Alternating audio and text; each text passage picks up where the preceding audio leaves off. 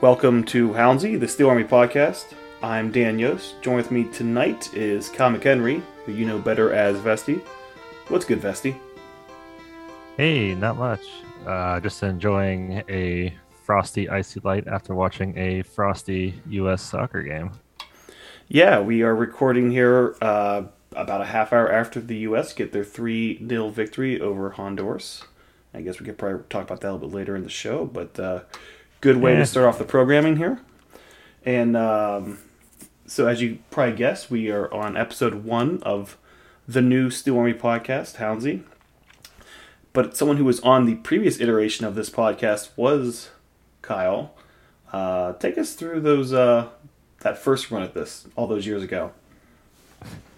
yeah. So, for anybody who's been around for a while, you may recall we tried to do this. God, I don't know, it was like 2014 maybe, and I think we got like 5 episodes in before it just fell apart. Um, it was me, Dyson. I feel like maybe Ben at the time was doing it. I forget who it I was. It remember was Ben just on it at was least so one of short those lived. episodes. Yeah, it was so short lived. But we just kind of were flying by the seat of our pants and it just didn't work out. So hopefully take two goes a little better this time around. You think we can get past 5 episodes this time? Hmm. Well, we are in preseason, so if we can make it to the season, that'd be probably 5 episodes right there. That thinking that we're actually going to do this weekly is pretty lofty goals, but we can work for it. Hey, I didn't know what you were planning to do with this. I still don't. I'm just hoping it catches on at some point and we get past 5 episodes. Oh, fingers crossed. So nothing's changed in 7 years is what really we're coming down to here. And yeah, uh, you know, it is what it is, I guess. Yeah, We're life not work. all the Steel Army. We're great for game day stuff. We don't necessarily do these extracurricular things too well. No, not too at all. But we can. This can be the first step in changing that. We can be role models. We can be leaders. In the year of 2022, podcasts might take off, and we're going to be right at the forefront here. We can get on the NFTs by 2030. I don't think we have to, but other uh, people in the Hounds organization may be interested in that. True, very true. Jeez, I like it. Good start. Um, Before we get into a lot of the Hounds news, something we do want to discuss is the very sad passing of John Belgian this past weekend. John was one of our longtime drummers, maybe one of our first consistent drummers that the Steel Army had, and he was there pretty much every home game, basically, if not before the Highmark area, but definitely during the Highmark period of the Hounds. And I know I'm going to miss him. I know a lot of other people are going to miss him. He was enthusiastic about the club, about the organization, about the Steel Army. He brought a lot of actual skill to the drumming core, if you will, and it's going to be different without him going forward. Yeah, it's unfortunate to kick off our first episode with a bummer, but we unfortunately don't get to choose the timing of these sort of things. But yeah, like you said, John's been around forever. He was a constant presence at the front of the section. Always a pleasure to talk to, and he will definitely be missing the drums this year. Absolutely. I hope we will have an opportunity to work with the club. Um,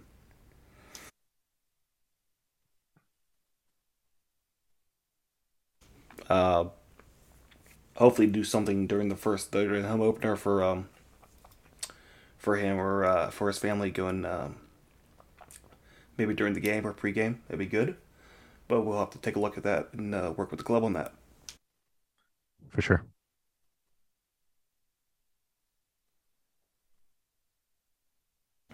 Uh, Moving on from that, we can get into The Hounds, obviously, we're in the mix of the off season now, getting ready for the actually more we can say the preseason now that we're in February, and yeah, the first thing we can look at here is kind of the roster that the Hounds have built so far.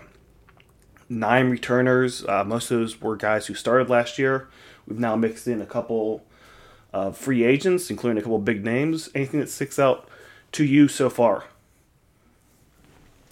Yeah, I think this is potentially the first season under Bob where his famous 1 year in options have all kind of lined up. Um, in that we really retained a strong core from the previous season. In the past, he usually keeps like 5 or 6 guys. And it's kind of like a sprinkling of all the positions, maybe a little more midfield heavy than anything. But there'll always be like we'd have like 3, 4 strikers from the previous year. Two of them are on option. We maybe keep one or two, and the other ones would go off and see if they can get paid somewhere else. And so there's kind of a steady rotation throughout the entire roster. But coming into this year, yeah, it really lucked out with the contract situation and being able to keep like Dixon and Cicerone. Um, I feel like in the past it was been one or the other. I think it's going to get the Hounds on a really strong foot to start the season.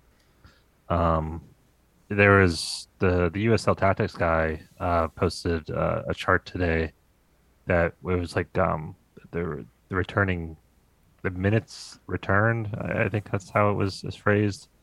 I think it was Basically, like yeah, uh, uh, yeah, game minutes retained as a percentage of the season or something like that. yeah, like the idea was like you could have 6 guys return, but if it's 6 bench players who never did anything, is it really that you know strong of a returning roster? Um, Whereas if you have 6 guys return that they were all 90-minute players, you're returning a stronger core. And I don't remember where exactly we fell in that chart. We weren't at the very top, but we were pretty high up It was compared to the rest of the top three, conference. top four, something like that. Not the top, but Yeah, in that 3, 4, 5 range, something like that. I imagine. yeah. So that really again just shows that we aren't having quite as much rotation or people leaving as we have in the past. Like we have that core group still, and the Hounds have been notorious of slow starts. Maybe not so much under Bob, but under previous regimes. So What are you talking really about? hoping. No, the Hounds go to a slow start under Bob the last couple of years, and then someone wants to throw out there that somehow Bob has somehow lost his touch. The league has passed Bob by, and then a month later we can all laugh at those people. All right. Well, I think a Bob slow start is different than like a Stefan's slow start or whoever else when we went on didn't get a win in the first like 9 games. The Bob's slow good old start is a bunch of 2016. draws. Yeah. Yeah, so probably much of the people that of the 9 that were retained were on option. They're options that were picked up, should we say? And then one of those 9 that were not announced, it was kind of the big name out there of someone who was not on an option year and was not announced originally, but then came back, is Danny Griffin. And he is the first person under Bob that is not a year plus an option year. He is just a 1 year deal. Young guy had 2 good years and now can pull a little more weight in the negotiations. It seems like get away from the option year. Yeah. I yeah, definitely great to have him back. It's tough to say exactly why it's only 1 year or one an option. Maybe he wasn't getting many bites, but um, maybe Bob's like, hey, come back here for another year. We can get you a little, boost your stock a little better. I'd also be curious. This is the first year with the CBA and minimum compensations and stuff like that, and I wonder if we're going to see less of the 1 year in the option in future contracts. Not to say everything's going to be 1 year like Griffin, But we're seeing other teams around the league, they're signing them for like 3 or 4 year stints now instead of the shorter ones. Um, so I think the Lily special, the one plus option, might not see a whole lot of that next year, but I guess we'll see. But do you ever see Bob sign to someone from like, even if it's not the 1+1, he might put a guy on 2 years. There's no way he's ever going to sign someone to three, right? That'd be Yeah, it has to be such a deal, I think. Or I a veteran probably not, but maybe these guys that he pulls up from D2 college ranks, I could see him trying to lock some of them up a little longer. Because a lot of them do end up sticking around. Like Velarde was here for 3 4 years. Um, I'm sure he would like to lock up Mertz for 3 years instead of the two. Uh, so I think that would probably be more what we see, and I think the young guys too might be more willing to sign those longer ones, whereas the older ones would maybe rather see if they can increase their paychecks if possible. You brought up the CBA, and I think that is one of the things that we're not talking about nearly enough as we go through the offseason here in terms of what that mean for guys who were on contracts before. How's it changed? Guys coming out of college and looking for their first deal now. Is it easier for those guys to get a contract now? Harder because now you're investing more into those guys. Is this helping the veterans get that deal over the rookie? I would really like to know kind of inside baseball how the CBA was changing things both from a player standpoint and from a club standpoint. Yeah, I hope it's obviously minimum compensation is great for the players. There's been some stories over the years of what some of the guys have been paid, and that's not great. But I really hope the big thing we see out of it is just length. We've talked about it before on Discord and stuff within the Steel Army that we really like the guys that come in. We get really attached to them, but it's always a bummer when they're only here for 2 years usually. So if we can, lock people up, uh, not not necessarily like Kerr length, but he's here for like 7 or whatever that was, but just a little longer, kind of build more of an identity, and get to see the guys play here more often. And you see that with like Louisville and Tampa, they're bringing back the same people all the time, and they're consistently good teams. And so, that's where we want to be. Speaking of guys that are coming in, the big name that we retained that was not on option year was Griffin, but then probably the notable name that is new to the organization that would people around the league would have known obviously is Dane Kelly coming in after a week of mysterious hype by the organization where we're searching for great Danish players or something like that. But we end up with Dane Kelly. What's your thoughts on Dane Kelly? Is this Tuffy open up the bank account a little bit here? I think so.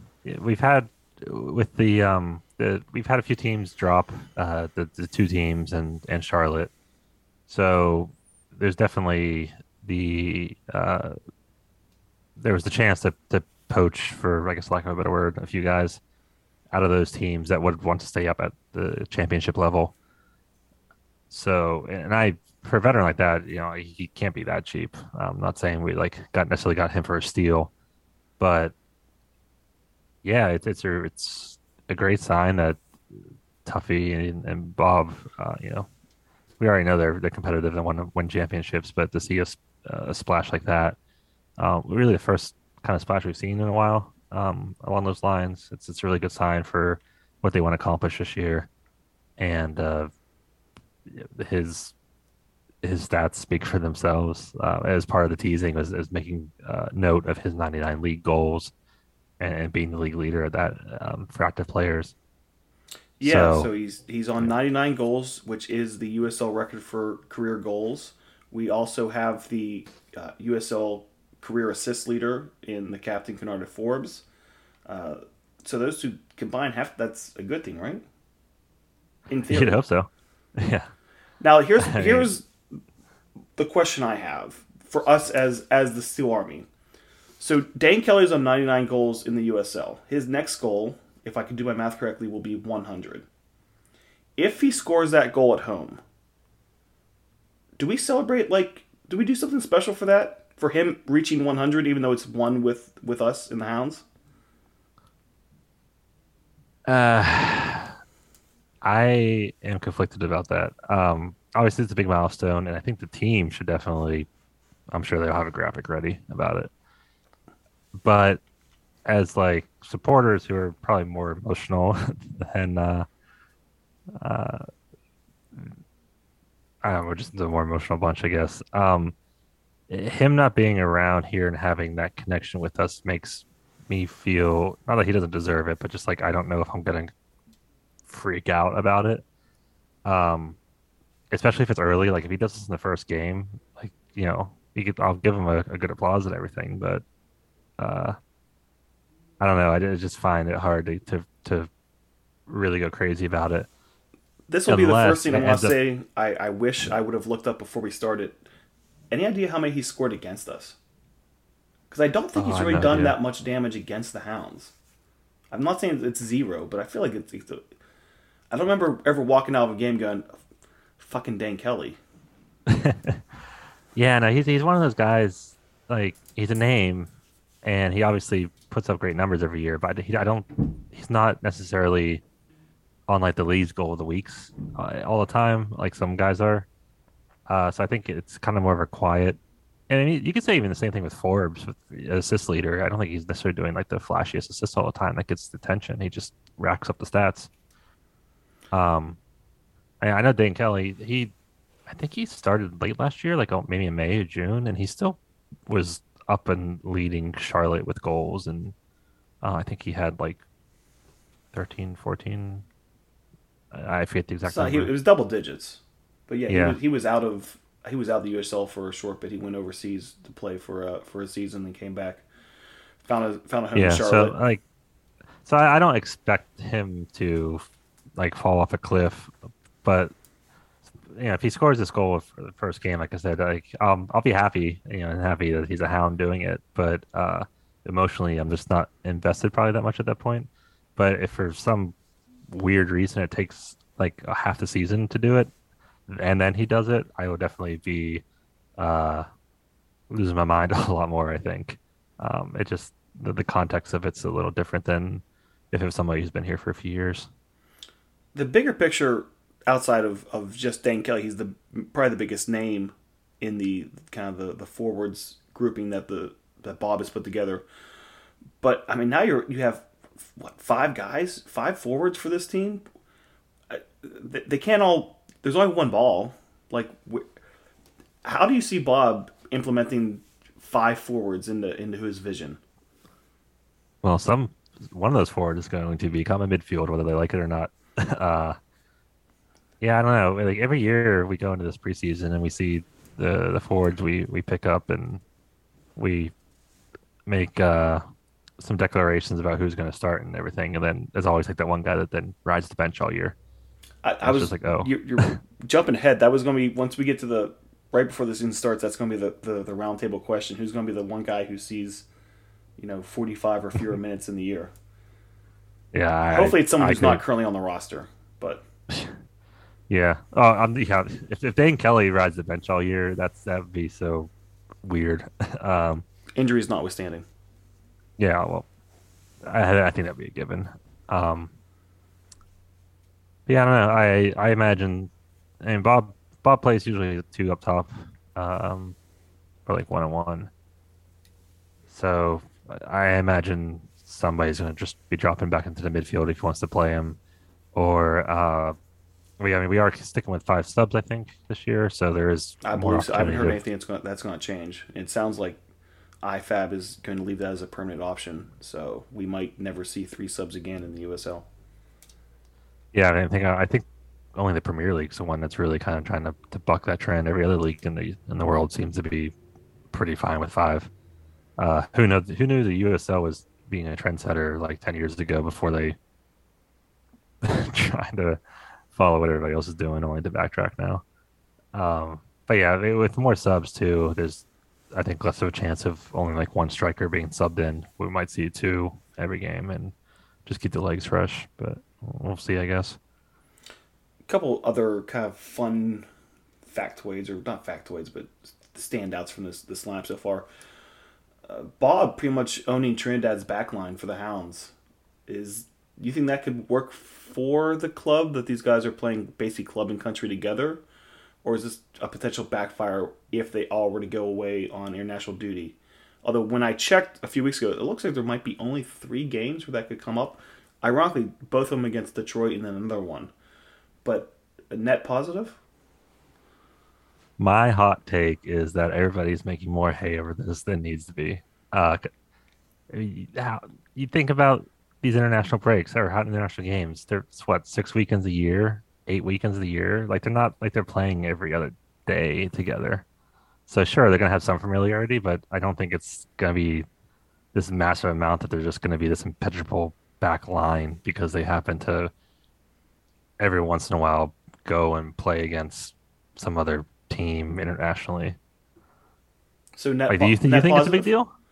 I don't think. I think it's fun and interesting. I don't think it's usual. Once I saw how few games are currently impacted, I didn't think it was a big deal. Funny that both Detroit games are just as the schedule works out. So I was less concerned when I saw how few games comes into play with it.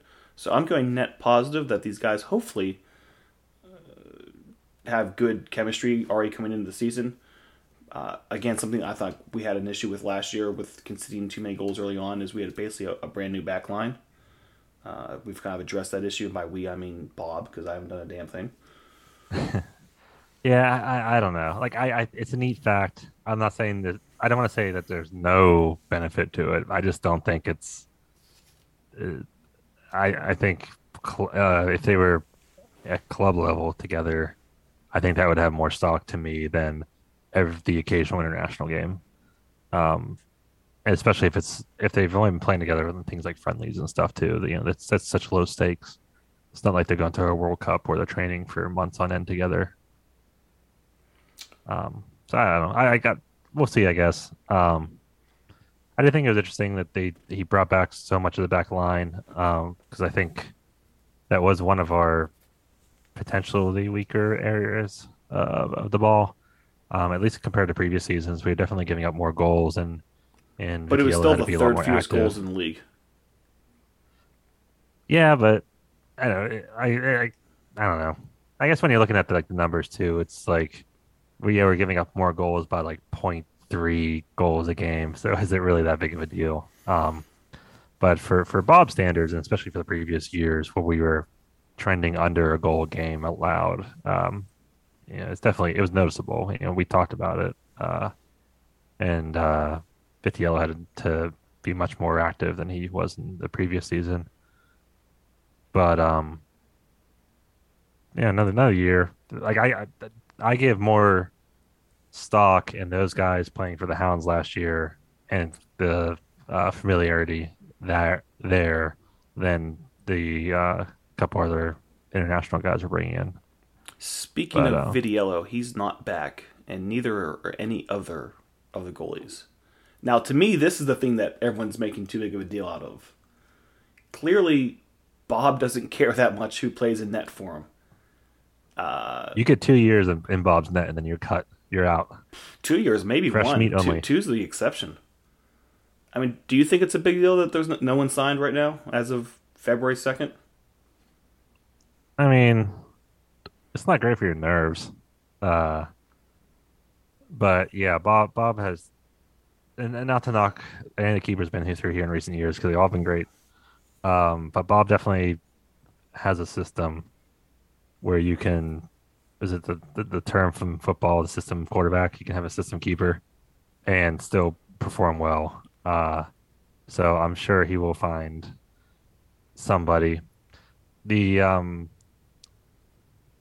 the kind of potentially worrying thing that I just thought of the other day though is that with the MLS Next starting up and the what 28 teams in that, that's another, oh god, math. 56 keepers potentially if they all have two keepers each that are off the market. And I know they're a league or a level below us technically, but that's still a lot more uh competition for It's a a lot more position jobs. that, yeah, for a position that has probably a smaller pool than like a midfielder or whatever. Now, Uh, to me, this goes back to the CBA thing. Uh, if you're a if you're unless you're going to, let's just call it MLS D3 because that name is terrible. If you're going to MLS D3, there's no minimum salary there. If you're coming out of college, you might be getting a better deal financially going the USL route. Now, if you think this gives you a better look at getting to MLS eventually, possibly, but if you're a solid but not outstanding college keeper, and you don't think that there's a great chance of you making it to D1, you might be more financially incentivized to go the USL route than the MLS D3 path. yeah, I mean, it's hard to quantify that MLS allure, and the just play for us at this level for a couple of years, and then we'll give you a look in the first team. Um, and being a new league too, we just don't really have much data to look at, so to speak, to see what that would do. But I think it's definitely just something to think about. It's not a league, a ton of new teams all of a sudden. They're gonna they need players, and I think that's gonna affect rosters across the league. That I mean, they're pretty soon. They're gonna have to have their roster set and people signed, even if they haven't necessarily announced anything yet. But that's a pool of players they're pulling that you would maybe see at open tryouts for the Hounds or whatever. So I could see there being a lot more last minute signings to see how that shakes out if their rosters are getting set before USLs. And then Bob always looking for the cast off and the guy who just wants to play and maybe brings his price down a little bit. He says as much on the preseason interviews I'm on goals. So I Bob could loves a definitely bargain, and see. he's not afraid to admit it. Oh yeah, he's very upfront about how he builds a roster. There's no mystery about it. So um, I don't know the timelines of our schedule versus MLS Next Pro D3 whatever. Because they haven't And even I don't announced th the schedule yet. yeah, but I gotta imagine it's going to be pretty It close to has to be in the next MLS's. week or two, right? Right. Has to be in the next. Like, come on. If you're What are they, trying to Visa? if they're trying to maintain a schedule close to the rest of the U.S. Ecosphere, shall we say, you're gonna have to have a schedule in the next couple weeks. Yeah, MLS D1 is kicking off at the end of February. 2 weeks later yeah, is USL. and as much as they say it's not Reserve League 2.0. Like I can't imagine their schedule being wildly different from the D1 schedule for just logistical reasons. And like I honestly I think basing this off of absolutely nothing, I could really see them falling back to the old Reserve League style, where D1 the plays at first one team, o'clock and D3 plays at 4:15. yeah, so, save on travel costs because for a league that doesn't even do private charters for their D1, like they're gonna try to minimize the travel costs for this new D3 league.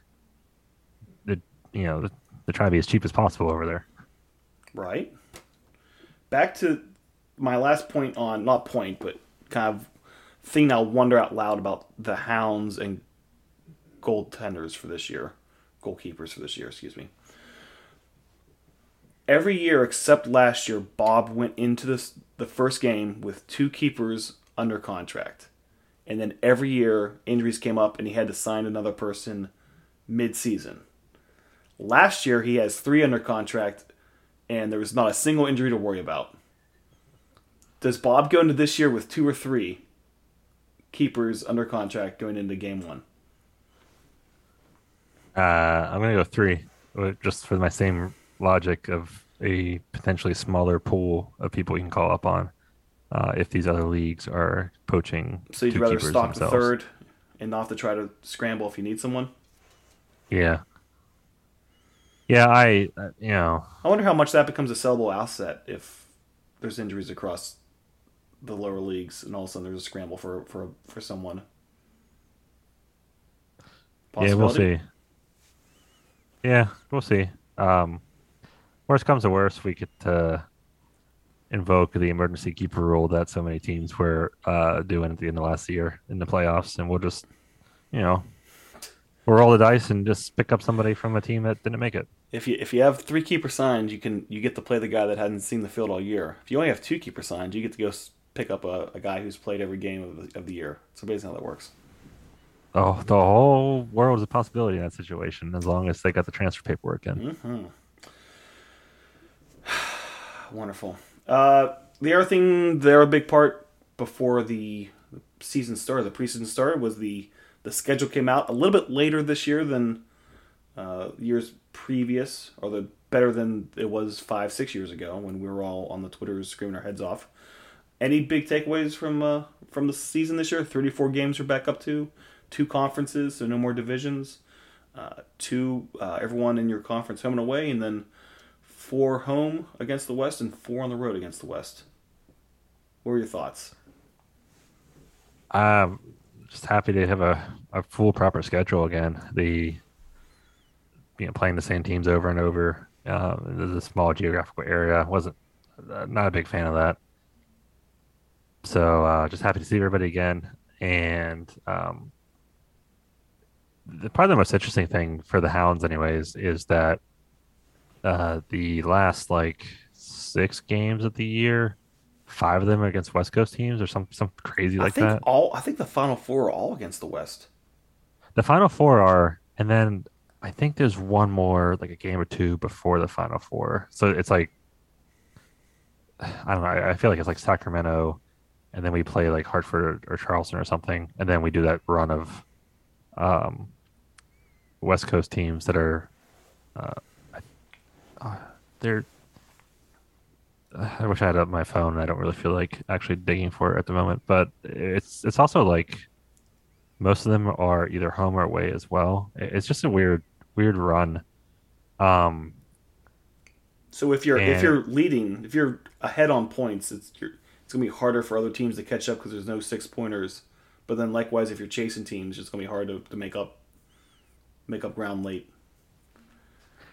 yeah, it definitely seems like we're gonna have to be in a good spot before that run, because it's just gonna weirdly affect the standings in our conference, for playoff position by not playing anybody in our conference. So I would think we want to be kind of in a solid spot before that run so that nothing weird happens, as far as points.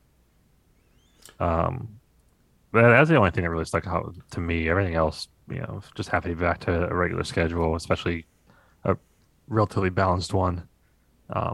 What about you? Do you anything Well, I you was got upset. look forward to? We kind of discussed before the times came out. We were discussing Sacramento could be like USL after dark for us here on the East Coast. And it's a day game for them, so Yeah. we're not getting the no like late night hounds for us, which I'm disappointed about that. Um, Yeah, for people who haven't been around for that long, back when it was still just one table, we'd go out to the West Coast for like Sacramento, LA, LA2. LA, yeah, LA2. Was it the LA Blue or OC Well, Blues then? there was for a while they were the LA Blues, and I think the last year we were going out there is when they changed the name to OC. Y- Yeah, and then Arizona United or whatever they were called at the time, they changed names like 3 times. But yeah, those are great, and we since they were like 9, 10 o'clock kickoffs, sometimes one of our members would have a party at their place and have like a projector in the backyard. It was a lot of fun because it was just so kind of off the wall. Yeah, I was really So upset that yeah, we're it's a not real going shame. no late night hounds for us. Yeah, The other thing, no Friday home game. I have to. Are we keeping the Hawaiian shirts in the closet for a year? no, that's so much fun. We gotta find another date. Just I don't know. But are we bastardizing Hawaiian shirt night by just throwing it on another night? Are we losing the sanctity of the Hawaiian shirts, Vesty? Hawaiian shirts have a lot of sanctity though. Is there? I feel like that would have worked for any weeknight game. I don't know if we have a Wednesday at home or not. I think there's two of them. So yeah, just do one of those. I think it's It's all not Saturdays casual except for Friday. It's two just Wednesdays and a Sunday, if I remember off track. But there's definitely Definitely one, possibly two Wednesdays. Are we just declaring Look, it now that one of those Wednesdays is going to be Hawaiian shirt night? I know we're gonna lose the Office Space meme, but I'd rather sacrifice that than the Hawaiian shirt night because I just have too much fun in my Hawaiian shirt. I'm curious what percentage of the crowd loses that connection. Is that like the inside joke to the inside joke that 25% of us are in on, or Well, we never see much of the other grandstand area to get into it. It's always just our section, and as long as we, but what about our membership that's under 25 years old? They have no clue, right? oh, you mean, but if Yeah, they even know what Office Space is? yeah. Well, I guess it depends on A, if they have cable, and B, if Comedy Central still runs it every weekend. Let's see. And that's how I knew it. 'Cause I never like saw it in theaters. It was just always on reruns. That's also one of those ones there. I thought, you think it's funny when you're in high school and whatever in college, but then once you actually get into the Office Space, as the title is, some of those jokes start hitting a lot harder. It says you.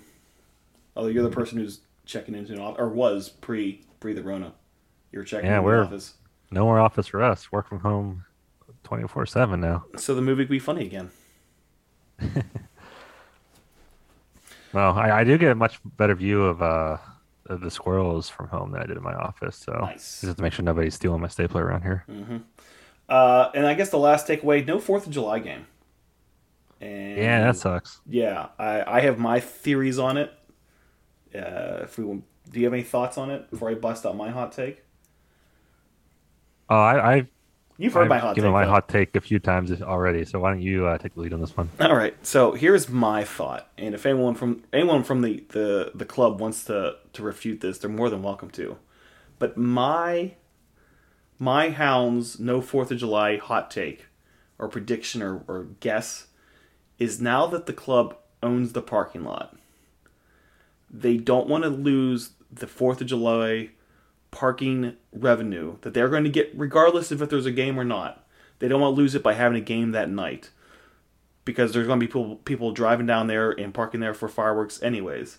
So by having a game not on the 4th of July, they're getting an extra day of good parking revenue for the 4th of July. That's not a game. Thoughts? That's that's a good conspiracy theory. And they probably, I don't know, the parking pricing for Riverhounds games has gone up over the years, but there's definitely a limit for game what you can charge for a game even on a holiday like the 4th of July. So if we're going down that rabbit hole, you could also probably say they're gonna bump up the cost for the 4th of July since there's not something else attached to it. But who knows? But If we don't anyone have from any the club knowledge. wants to say that that's not it, I'm more than willing to hear other things. But until given an excuse, that's what I'm running with. Well, the game we have is like a day or two after, right? It's the Yeah, it's sixth or within something. 2 days Yeah, so that's a much because more I think the lucrative fourth falls on weekend. a Monday, so I think the game's on Saturday the 2nd. I believe that's the run. Yeah, okay.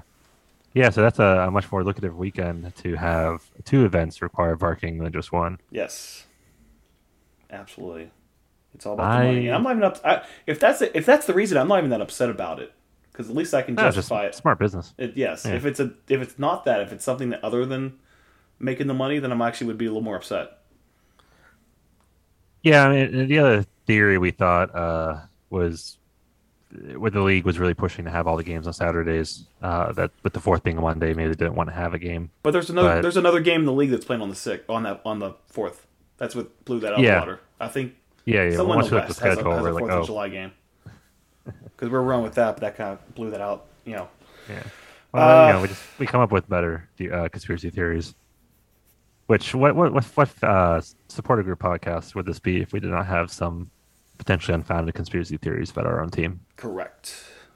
That's why we're doing this now, right? Just say the stuff we were previously saying in hushed tones, now saying it out loud. You can't stop the signal, man.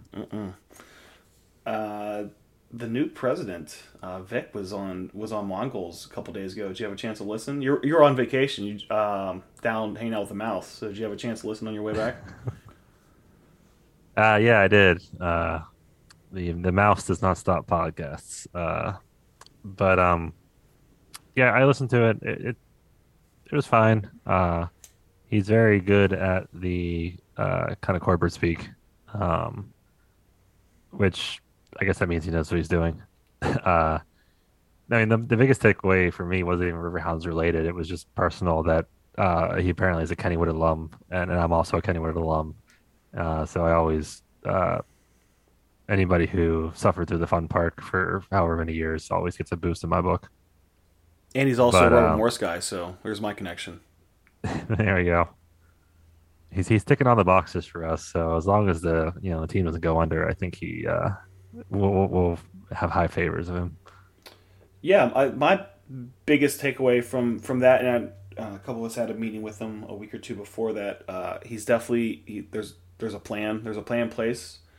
Uh, I know we're going to get to it here in a little bit, but the Montour Junction site is a big part of why he was probably brought in to maximize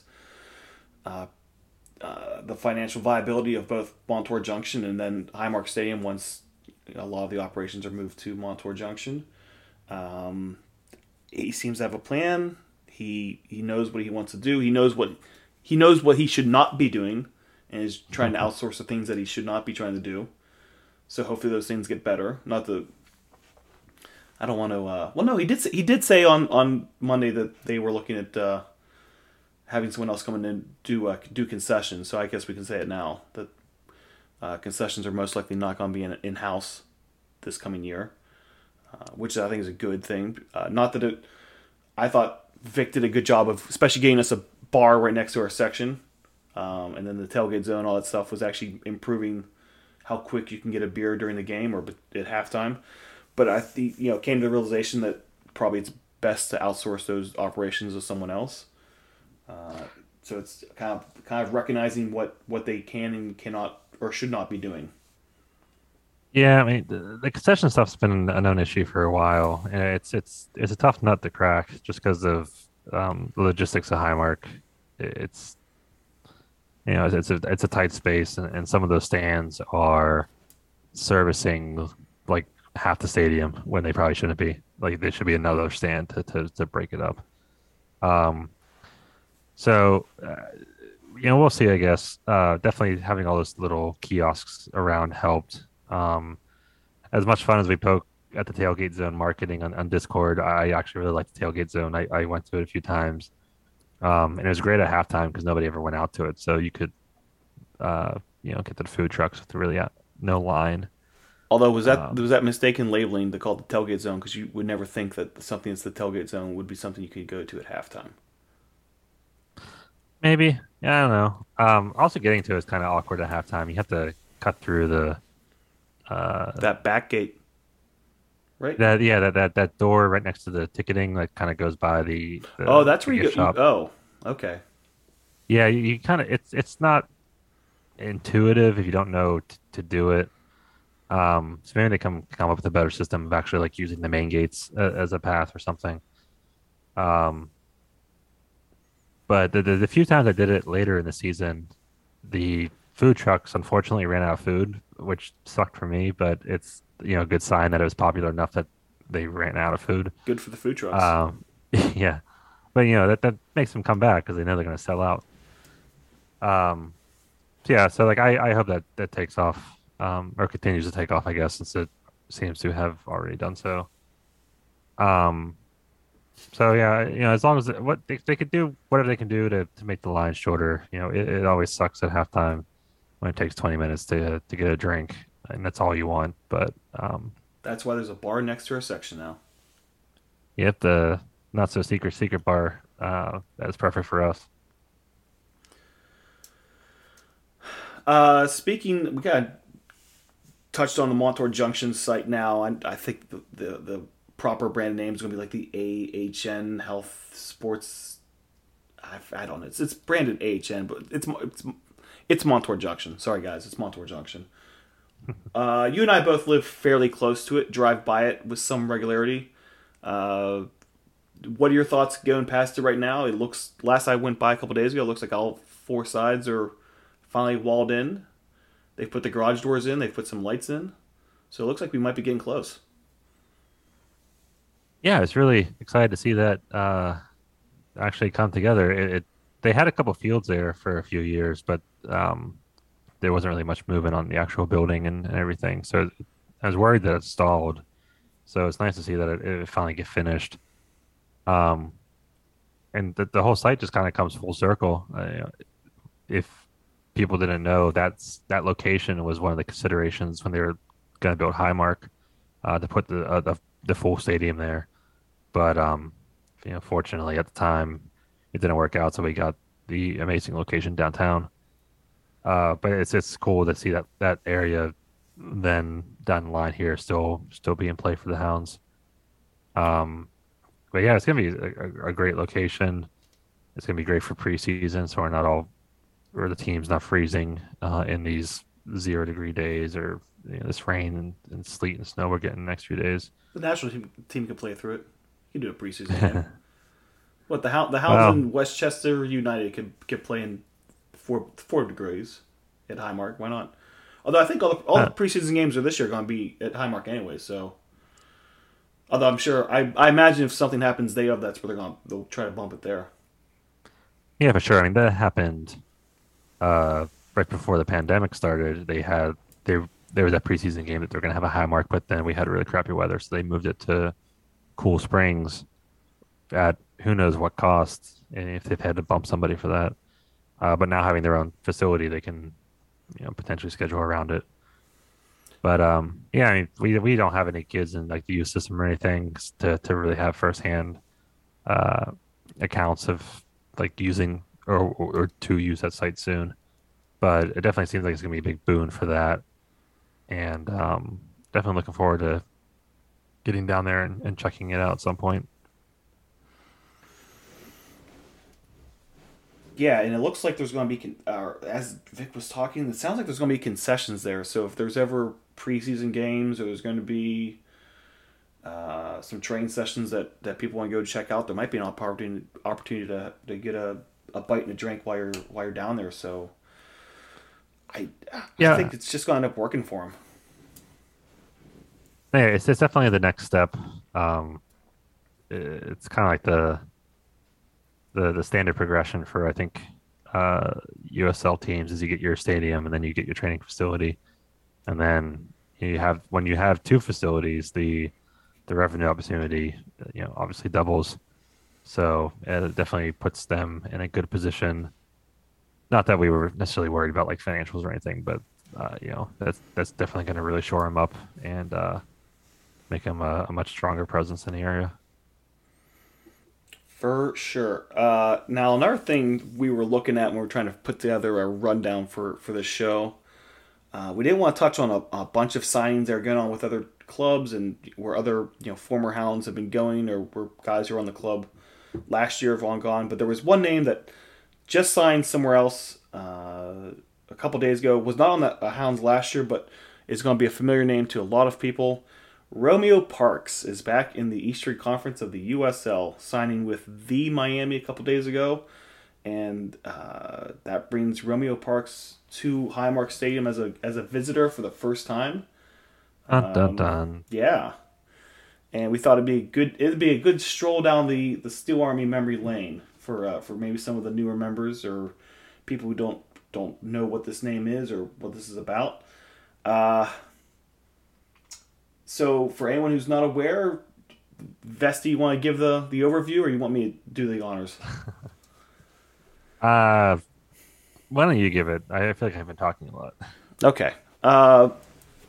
So Romeo Parks signed with the Hounds going into the famous slash infamous 2016 season, and for the first couple games was on fire, scoring goals for fun, and as a forward, and we're all thinking this guy is going to be the guy to kind of lead the line for the Hounds this year.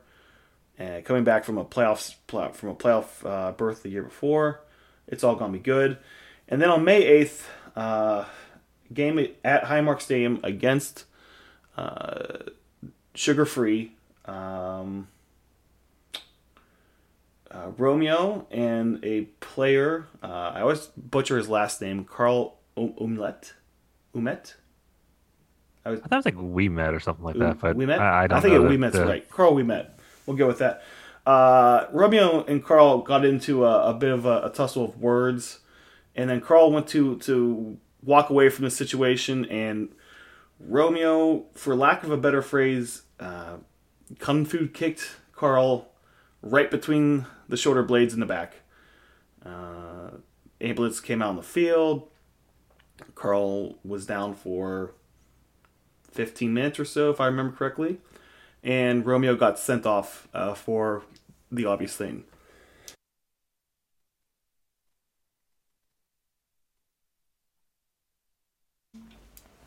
There's me coughing. Use my mute there. Ooh.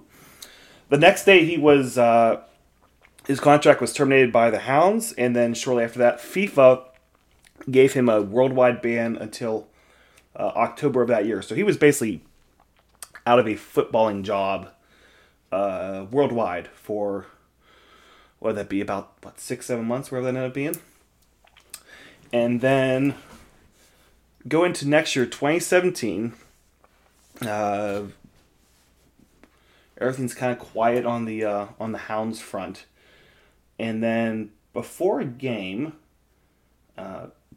then President Maria comes up to a couple of us with a an interesting question. And it turns out someone from the club passed along the message.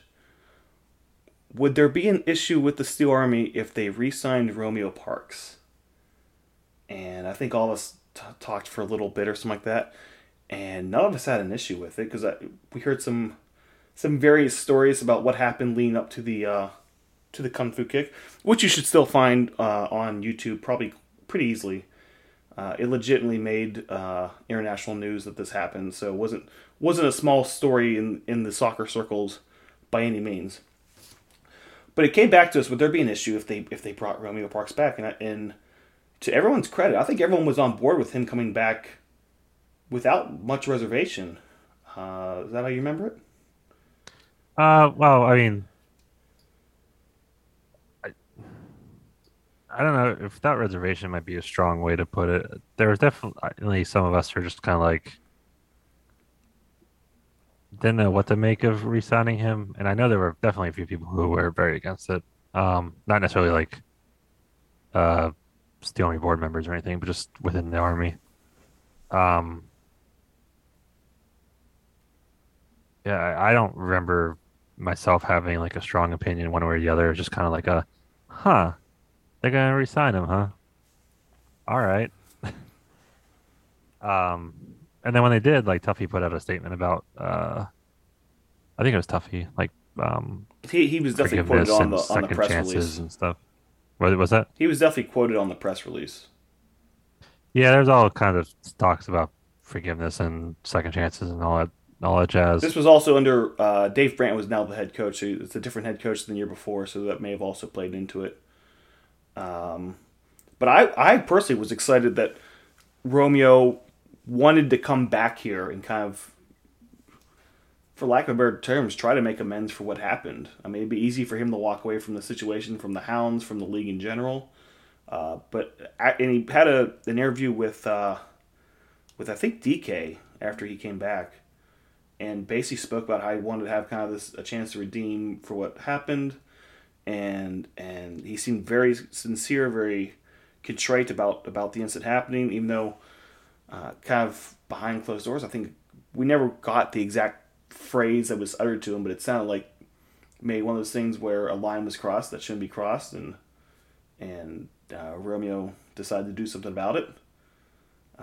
But he was contrite about the incident and wanted to make amends to the club and to the league and to all those parties affected. And so I was all for him coming back. And I know some people were. I know some people were more lukewarm on the idea. But then I think it took maybe 2 weeks or something like that for it to finally happen. But then Romeo's back being a Hound. Yeah, at the time too, that was one of the slow start seasons where we just weren't scoring and were winless for quite a while. So, as you mentioned, he was just scoring at will before the incident. So, there was that pragmatic approach. Was like, well, maybe not the interesting to resign him, but if he's going to be here, hopefully he is doing what he did and can kind of kickstart the season for the Hounds. For a terrible term to use, but that ended up not really panning out. He was never really the same here when he came back. He put a few in and everything, but he wasn't scoring at the clip that he was for the Pre-incident. band. Yeah. Yeah. He was here for 2017, 2018. So Bob's first season, he overlapped with that. Yes. Bob never seemed to particularly care for him that much. He was maybe From how the many? first victim of who's Bob going to be yelling at the entire game. Yeah, we heard his name on the being picked up by the field mics more than anything, which Yeah, is that never was a our great first sign. introduction to Bob picking someone out for being upset or not even being upset, but just constantly barking out that they need to get. What was it? I think Roman just had to get back. He had to get back more often, right? Yeah, he was definitely like a poacher, but Bob likes the full team effort back and forward. And if Bob doesn't think you're running enough, you're going to hear about it. But so But then he heads off to Sligo Rovers, and I believe that's Ireland, and yeah, he actually lit it up there. He was a bit of a fan favorite from the best I could tell with Sligo Rovers. Was there for a while and then did a quick tour with New Mexico back here in the USL. And then I think went back to Sligo for a bit, and now he finds himself in the Miami. So this is going to be his first time coming to Highmark Stadium as a visiting player. What were your first thoughts? um, I don't necessarily. I'm not one to feel much animosity towards people coming back to Highmark. Unless they should talk about their time here, which I don't think anybody really has. So like last year when Robbie came back, I know uh there were some people in the Steel Army section that really went all out with the anti-Robbie stuff. Um, To put which it I lightly. find yeah, I find it funny, good for them. But for me personally, I'm just like, he's back. So I'll probably gonna feel the same thing for Romeo. Like, he's back. We'll see if he is the Romeo that was doing all right in Ireland, or if he's the Romeo that uh, just kind of floated through here for a second stint. Um, he joins Francois still on Miami's roster, I I think. don't think no. I think he's unattached at the moment. Oh, I I was believe. gonna say he joins another former Riverhounds coming back, but Yeah, never I mind. when Miami put their first list out of who was retained, he wasn't on there, and I haven't seen his name come up anywhere else. So Oh, I he think he yeah, Cristiano's kind of hanging out there right now.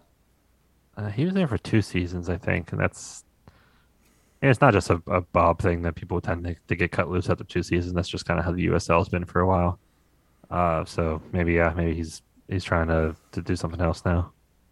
But yeah, either way, I don't know, Remy is back. We'll see.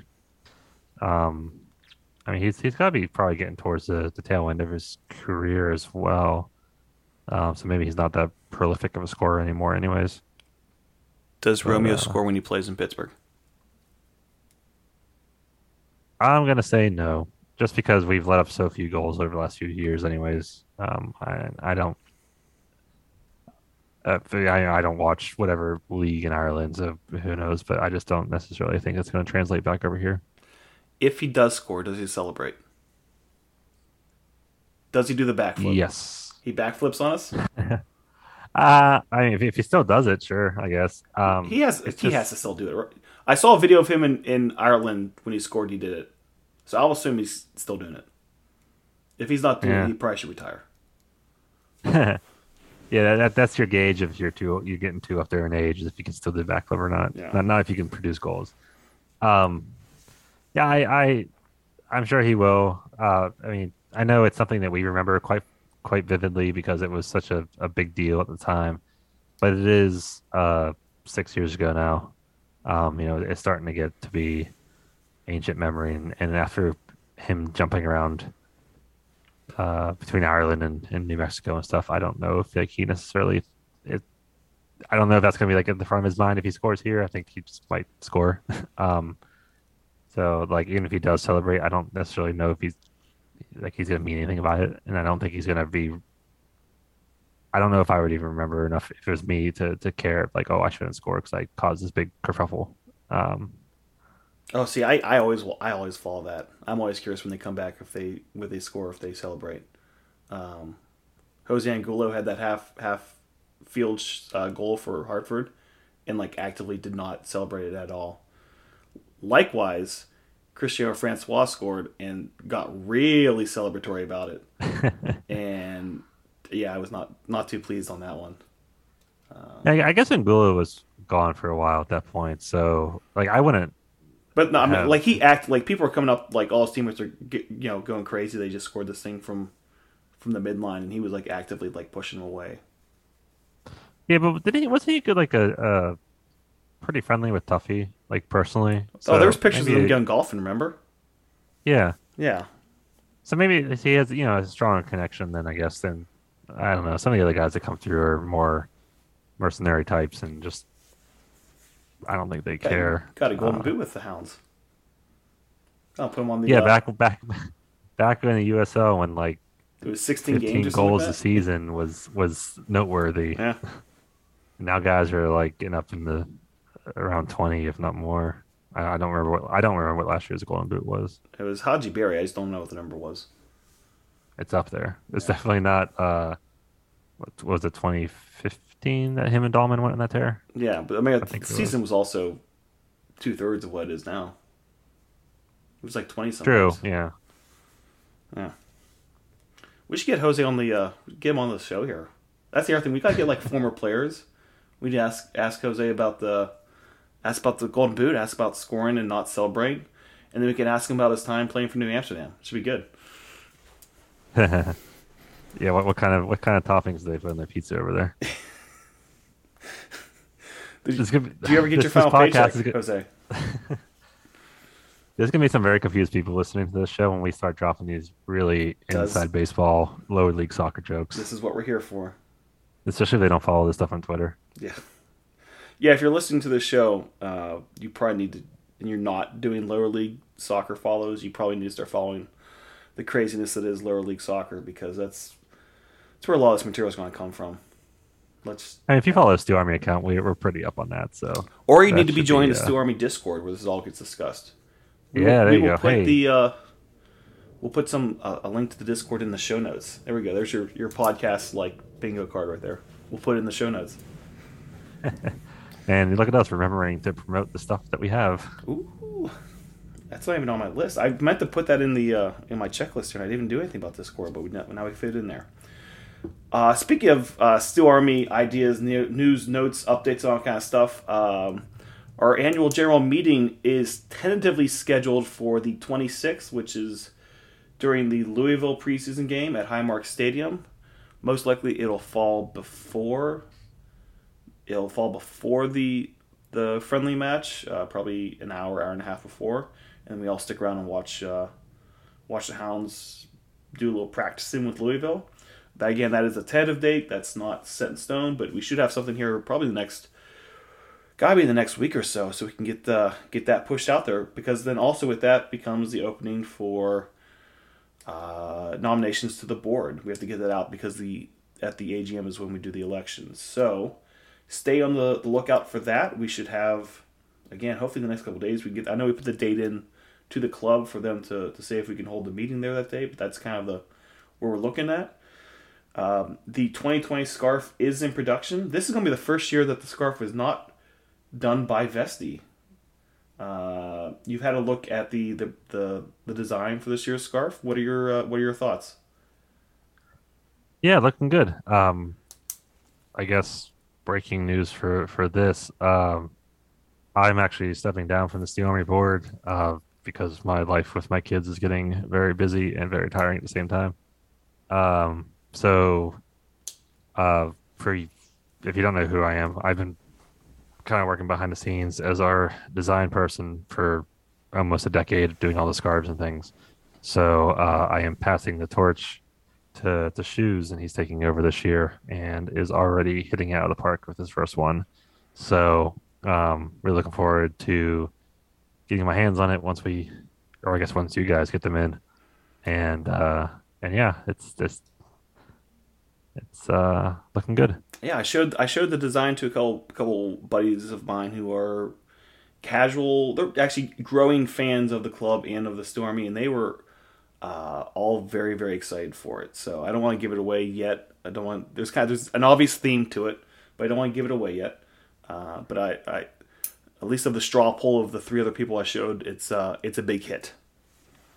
Yeah, once you get it and once you fall in love with it, make sure you tell Shu all about Yes, build up his confidence. We need to keep him happy to keep doing this for the next at least 9 years after this one. it. Yeah, we didn't tell him it's a very long position, so we got to make sure he likes it. Correct. You at least have to have two kids as an excuse to get out of it. They're great excuses, let me tell you. Yep.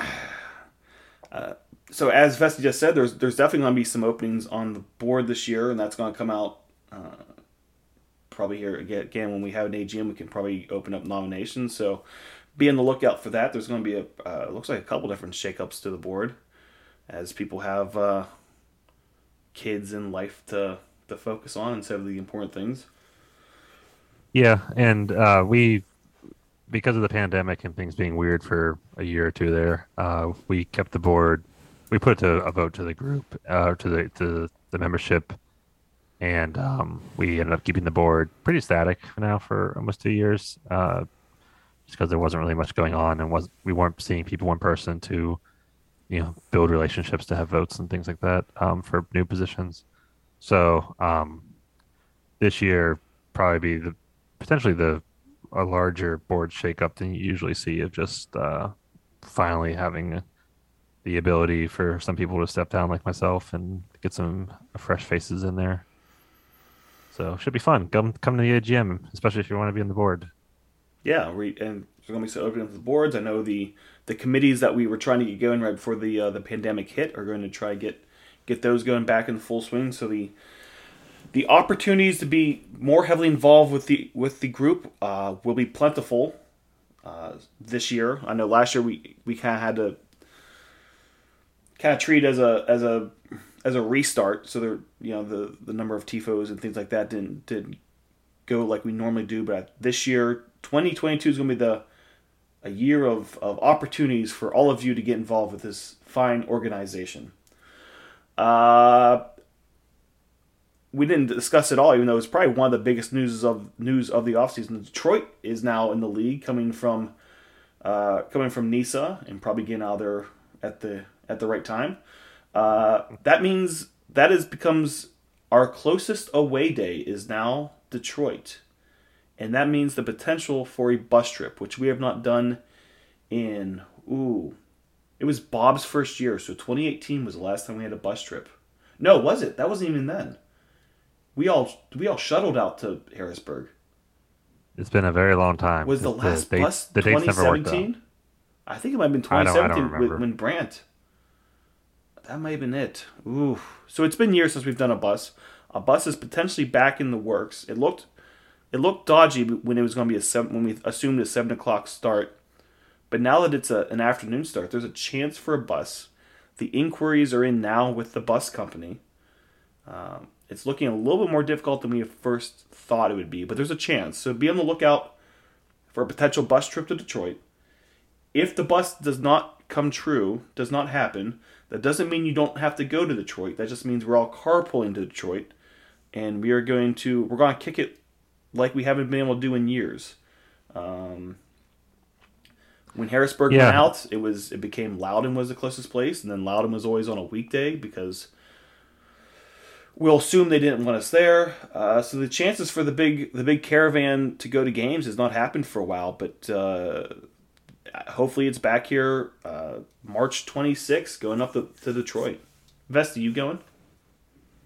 Yeah. It seems like regardless if we get a bus or not, there's a sizable group of people who are interested in going. Just because it's the closest legitimate team that we've had in a while. Loudon's closer, but there are two teams nobody gives a crap, and they're leaving next year anyways. Red Bull's two team, nobody cares. Bethlehem was a two team, a little bit of caring there, but they're gone, so whatever. Um, so Detroit's the closest team, depending on if New York, Queensboro gets online. We'll see about that. So a lot of excitement there. Early in the season too, so get the early season jitters to go somewhere. But yeah, I'll be there, regardless if there's a bus or not. And it sounds like quite a few of us will be there. So yeah, plan on a party in Detroit. We will probably get pizza, so that could be like a pizza party, like a Nisa pizza party. Uh, and that's all come together in the last couple hours here. The Open Cup was able to finally put out their first round pairings, which probably means that the New Amsterdam debacle of this past weekend has come to a close. For anyone who is not on Twitter or not following lower league absolute drama and madness that combines with U.S. Open Cup soccer madness and drama. New Amsterdam is one of the NISA teams that was not included in the announcement of the 103 teams in the Open Cup. They immediately protested and went on basically would you call it a Twitter rant? It was a Twitter rant. I'd call it a Twitter bender over the course of the last week, and the world has had a front row seat of watching somebody torpedo his own team. Yeah, so he started shitposting basically Nisa, the commissioner of Nisa, um, and then was upset when he was essentially kicked out of the league. And then, did they file the injunction today, or were they just threatening to file the injunction to be allowed to play in the league that he shitposted on all weekend? I don't know if anybody actually found a court case. As much as we are, really paying attention to this and enjoying the craziness, um, soccer journalists, the bigger soccer journalists, have kind of not been paying attention, and those are the guys who usually go out and find the court documents. So I don't know if they've actually done anything yet. I would be surprised if it's just a lot of fluff for Twitter and they don't actually do it because I don't even know. And then I noticed that the New Amsterdam I don't even know what account kind of injunction that would look like. yeah. Then I noticed that New Amsterdam started blocking a lot of people on Twitter. So I guess that might be the end of his rant. This is like the flame out where it all goes away. Yeah, but at the risk of explaining the joke, because that's always makes it funnier. The reason why we keep talking about pizza is because of this situation. Apparent if you're unfamiliar, if you weren't following, at some point over last weekend on this Twitter bender, the owner started sending people money for pizza as I don't know why. It doesn't. But using a team account to be like, hey, who wants pizza? DM us and we'll send you money. And apparently they did. And some people got some pizza. And there was photos of soccer. Was it like hashtag soccer rebellion soccer pizza or soccer rebellion pizza or something like that? Yeah, I don't know what it was. How much of your vacation got sidetracked by watching this insanity over the weekend? Oh, it was wonderful entertainment when I got back to the hotel in the evenings. Apparently he was sending like $50 to people for pizza. That's was that how much he was sending for pizza? Yeah. Well, New York pizza is probably expensive. Yeah. The cost of pizza. Not paying league dues, but like spending $1,000 on pizza for internet strangers, or whatever. And then trying to sell. Then he was doing like pizza party T-shirts. I don't. Oh, I think so. I think it was. Did Storino buy a shirt? Someone bought a shirt. Ass thing. I don't know if anybody of our someone claimed to it. If they did, we're off to. Well, can't wait to see it. Yeah, I saw people on Twitter saying they bought it, but I wasn't paying attention if it was one of ours or not.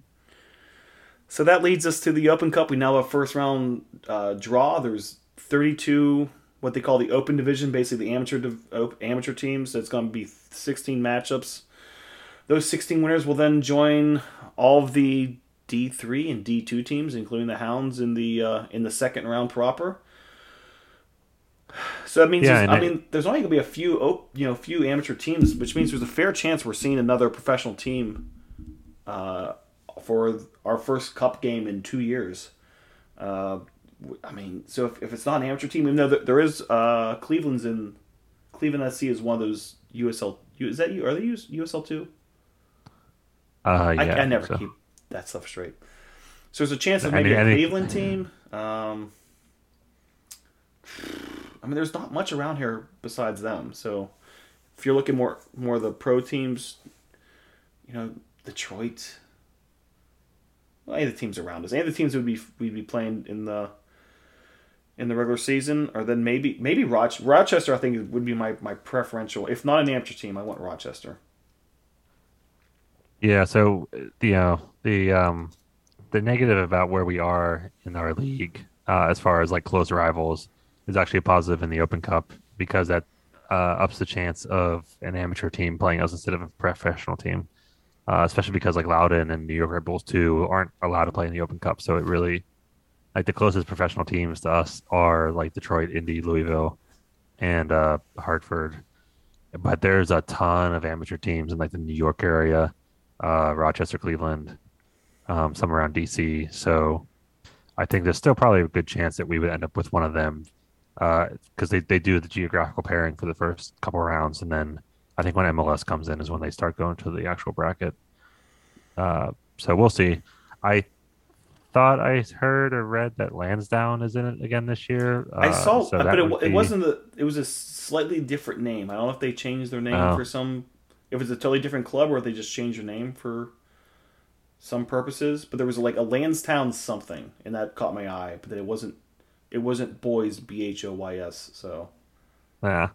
I was gonna say we maybe get some revenge for a few years ago, but maybe not. even if it's not Um, them, if it's just Lansdowne something else, we can get our pound of flesh from them. yeah, I haven't seen Adria in a while in the tournament for a while. They were always fun, even though we beat them every time. Yeah, Was they it have. I have not seen their name RBW, in there RWB, or in something like a that? couple years. So Yeah. maybe they've just gone. They kept the actual same team is still playing. They're just 5, 6, 7 years older, and now they can't qualify. I hope Igor's I out there. hope Igor. Yeah, I hope he's hope still Igor's playing. still in that for them. Yeah. Still wearing Um, still wearing 69.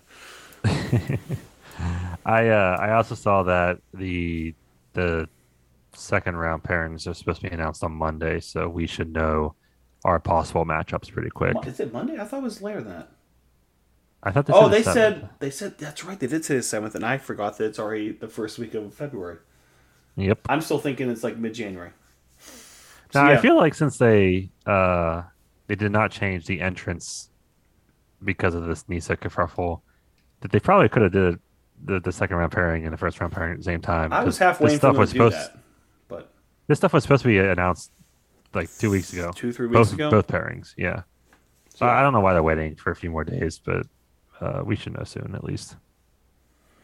So yeah, be on the lookout for that. Maybe by the time we're talking in a week from now, see, we're committing to the once a week schedule here. We can have an Open Cup potential matchup to discuss. Hopefully, have some Yeah, better and ideas on where the roster stands, and we'll be getting ready for a preseason game. yeah, preseason starts next weekend with a doubleheader, I think, right? That's that next weekend. On the 12th, yeah, is the Villanova and the Westchester, who's also in the Open Cup. So this will be good prep for them to get ready for their Open Cup matchup. Yep, So yeah, kind of I'm assuming it's going to be kind of a split squad thing for the Hounds. I can't see guys probably. playing both ends of that. I wonder if Are they? You think they're playing 90 minutes for every one of these games, or they're going to be like 60, 60, 60 or something like that? probably if they might be officially playing 90, but then having the splits in it. That's what they usually do with those early games. Is there's so much rotation, just complete wholesale changes. Yeah. Especially for a back to back like that, I don't see them doing full But there's rosters for also full there's also games. going to be Villanova versus Westchester is also happening. Oh, I didn't Yeah, realize that. it's like a round robin thing. That's why I'm thinking they may just play well, maybe 45. Like each contest is 45 minutes or maybe an hour, like less than 90. Yeah, if every team's playing two matches that day, they just don't have the time to do full 90 on one field. Like it's not like an academy game where there's field all over the place. Oh, You what have if they concurrent games. if they played touchline to touchline? That'd be kind of cute. Get to So get the little nets out for the kids from halftime. oh yes, yes, yes, and actually instead of playing 11 aside, they'll just empty the bench. whoever's there. There we Anyways, go. Just 28 everybody people. chasing the ball around. Yes, bunch up to the ball. It'd be great. So I think we've come to the end of episode 1 of Steel Army Podcast 2.0. What, how do you think we did? Hopefully good. Yeah, I think it's a good go for the first time, and only we can only go up from here, right? We'll have to We see get about we got that. some standards. Yeah, yeah. Wait, did we learn anything today? Is there anything? What did we learn today, Bestie? Uh if this is a recurring bit, I gotta think of good answers. Oh, this is probably gonna be a Um, recurring bit. son of a Although bitch. I will say earlier when we were prepping for the show, I learned that uh, thanks to your crack research, that Romeo Parks and Carl Umet have been on the field once before since the incident happened. Because I thought another fun sub story would be the fact that they have not been on a field since the incident in question. But it's happened. It did happen before Yeah, I just wanted to double check you on that. They were on the field together for all of 19 minutes in one game. in We 2018. played Indy 3 times that season, and they're only that one game where they both on the field. I don't know if Romeo was hurt or whatever later on in the season, but he wasn't getting minutes. Or did he come in as a late sub then? Maybe.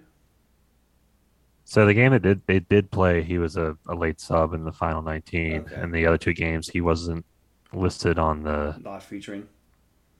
I actually don't know if that paper showed the bench, but he wasn't listed as somebody who actually saw minutes in those games. But So about I the don't time know. we were doing this is when the U.S. game was kicking off. So on to other things. Yeah, that exciting What kind of. they scored 3 goals. No one got frostbite, as best we can tell. I think it's a little early to know if they got frostbite or not. And clearly, the objective of playing that game in Minnesota was a success. Obviously, Uh, sure. we'll see. It's been an hour and a half since the game's over, so I haven't seen the injury report since then. So maybe when we finish this podcast, we'll find out that I don't know. Kellen Acosta, who had a bunch of beautiful corner kicks, is out for the next 6 months. Yeah, we'll see. Yeah. But let's stop stretching for time. I'm sure people want to get out Yeah, here. we can wrap it up. So we would like to thank the Beautiful Game Network for providing the online hosting of Houndsy. Check out the wealth of soccer content being produced weekly at bgn.fm. The Houndsy theme music, which is currently a MIDI but is actually being recorded by actual musicians this weekend, was composed and performed by Rocketman and the Space Babies. Check them out at facebook.com/spacebabiespgh. This show is produced by Joe Majarek. Email the show at steelarmypgh@gmail.com and put podcast in the subject line. All complaints about the show can be sent to nick.noble@mail.wvu.edu. Thank you for listening, and we will be back again soon. Later.